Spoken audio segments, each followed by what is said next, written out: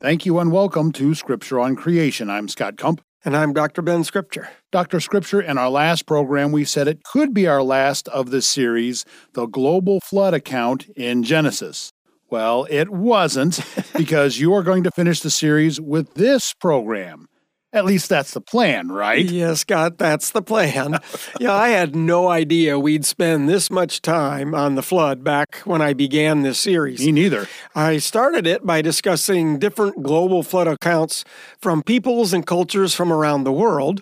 And as a resource, I used an excellent book by Charles Martin titled Flood Legends: Global Clues of a Common Event. And then we ended up interviewing Mr. Martin. Yeah. Well, after that, we began a detailed study of the Hebrew global flood account in Genesis. And now here we are, 21 programs later, finishing up this program series, the global flood account of Genesis. 21 programs? Mm-hmm. Well, it's not like there's just a small amount of information to discuss in the Genesis account. It starts in Genesis 6 and concludes in Genesis 9. Mm-hmm. Now, in the last program, you finished chapter 8, so you'll be covering what chapter 9 records about the flood today? That's right, Scott. Although chapter 9 doesn't talk as much about the flood as it does some changes God made in the world following the flood, and then about a promise he makes to the creatures living on the earth. I think you're referring to the Rainbow Covenant. Yes, the Rainbow Covenant. But we'll start by reading the promise the Lord makes at the end of chapter 8. So read Genesis 8:22, Scott. While the earth remains, seed time and harvest, and cold and heat, and summer and winter, and day and night shall not cease. And the point I would make about that interesting promise God makes is the changes in the seasons and in temperatures on the earth were going to be very different from what Noah and the creatures that survived the flood were familiar with before the flood. The creation flood models all have in common the proposal that the earth did not have polar ice caps nor highly energetic storms before the flood. But after the flood, given the changes in the forces on earth that determined the weather, precipitation in the form of water and snow would now be the norm. Temperatures would occur over a much broader range than before, and a great ice age would begin, forming the polar ice caps and glaciers that would extend down from the north and up from the south. And as the Lord says, the cycle of seasons and temperature change would not cease as long as the earth remained. Now, we could get into a long discussion of how that relates to global warming, now called climate change, but that's not what I want to do in our program today. I'm simply going to say that whatever your opinion about climate change may be, I submit the Bible would claim God is in control of the weather, and I hold to that view. Amen. So now let's read Genesis 9, verses 1 through 3, which records what God says now that Noah and every creature had gotten off the ark. Okay, Genesis 9:1.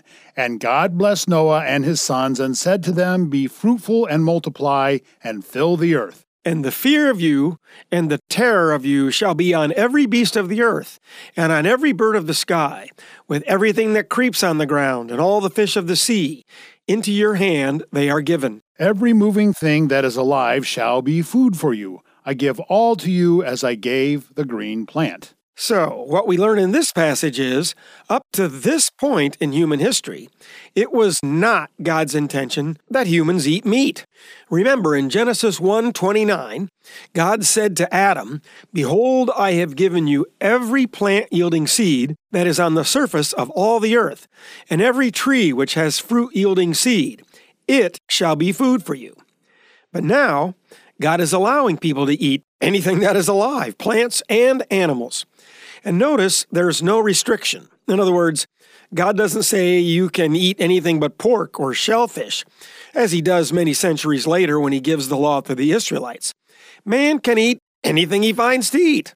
Dr. Scripture, why do you think God made that change? Well, I start by pointing out the Bible doesn't tell us why God made the change. So it's my opinion that, in a sense, it was necessary for humans to eat animals as well as plants after the flood.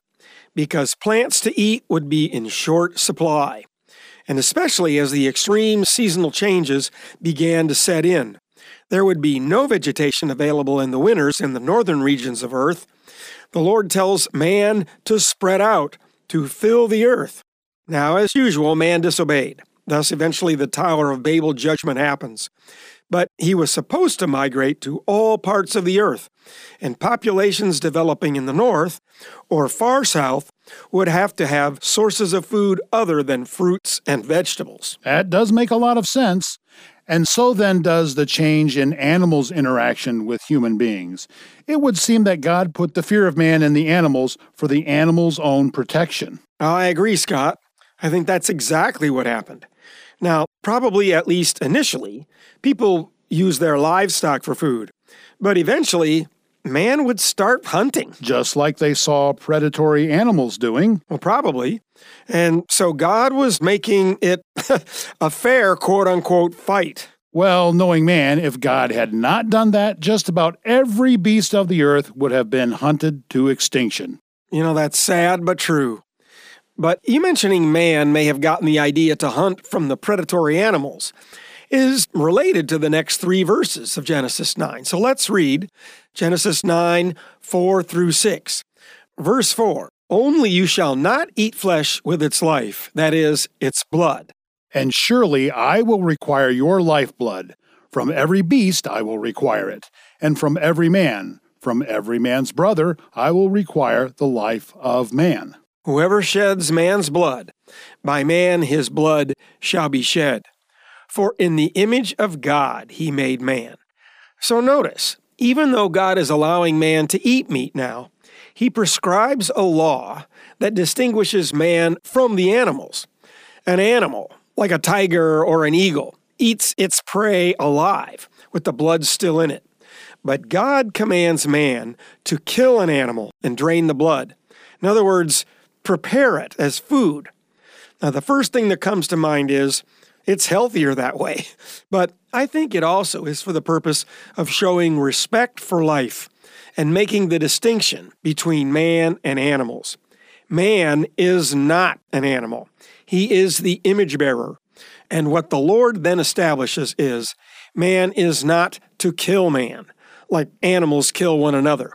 And if a person does kill another person, in respect for the sanctity of human life, the murderer is to be put to death. So this is the establishment by God of capital punishment. Yes, it is. And notice the reason God gives is not because capital punishment is a deterrent. Although to say that the threat of losing one's life if they take another life is not a deterrent is pretty ridiculous.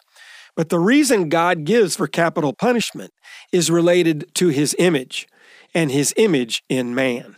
Dr. Scripture, I would think the attributes that relate to God's image would be things like the justice of God and the value of life.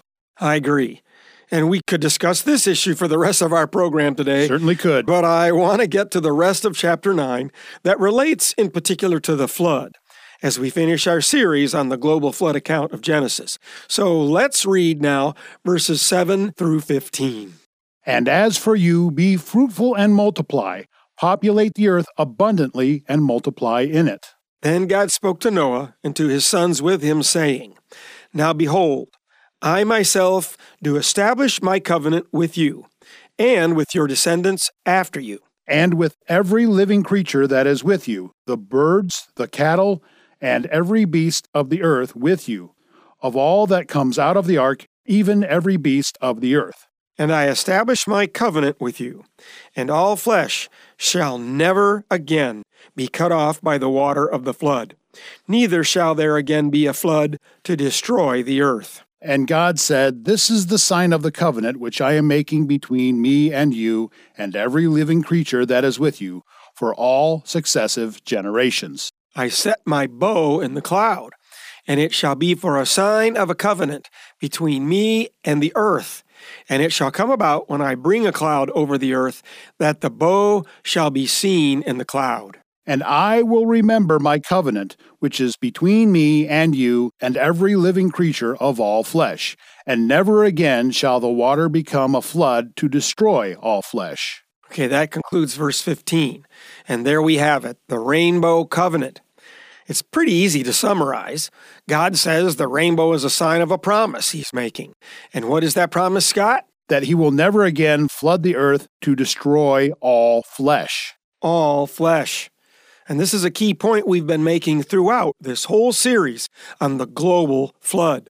The entire narrative on the flood has been clear that God was sending a flood that would cover the whole world. And that flood would destroy the earth and all land animals on it, save those that were on the ark. The rainbow was his promise he'd never do it again. Now, just think, if it was just a local flood, how many times has the Lord broken his promise? It'd be too many times to count, even in my lifetime alone. Absolutely. He would have broken his promise just this year when Hurricane Ian flooded large sections of Florida.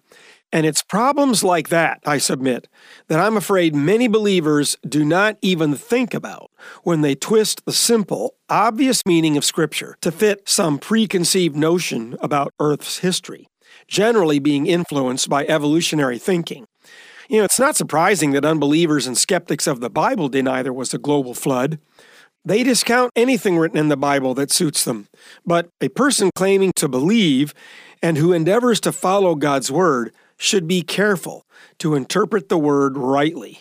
2 Timothy 2:15 says, "Be diligent to present yourself approved to God as a workman who does not need to be ashamed, handling accurately the word of truth." Imagine a believer talking with an unbeliever about the flood and suggesting that it was just a local flood. And then the unbeliever challenges them on how that means God has broken his rainbow covenant with man, earth, and all the creatures on it innumerable times throughout history. I know if that happened to me, I'd be extremely ashamed. Well, me too. I recommend anyone who claims to believe God's word come to the conviction that, in fact, God judged man and the world in the days of Noah by sending a global flood, and then made this promise we read in Genesis 9:16 and 17. "When the bow is in the cloud, then I will look upon it to remember the everlasting covenant between God and every living creature of all flesh that is on the earth. And God said to Noah, 'This is the sign of the covenant which I have established between me and all flesh that is on the earth.'" And that's not what I say. That's what Scripture says.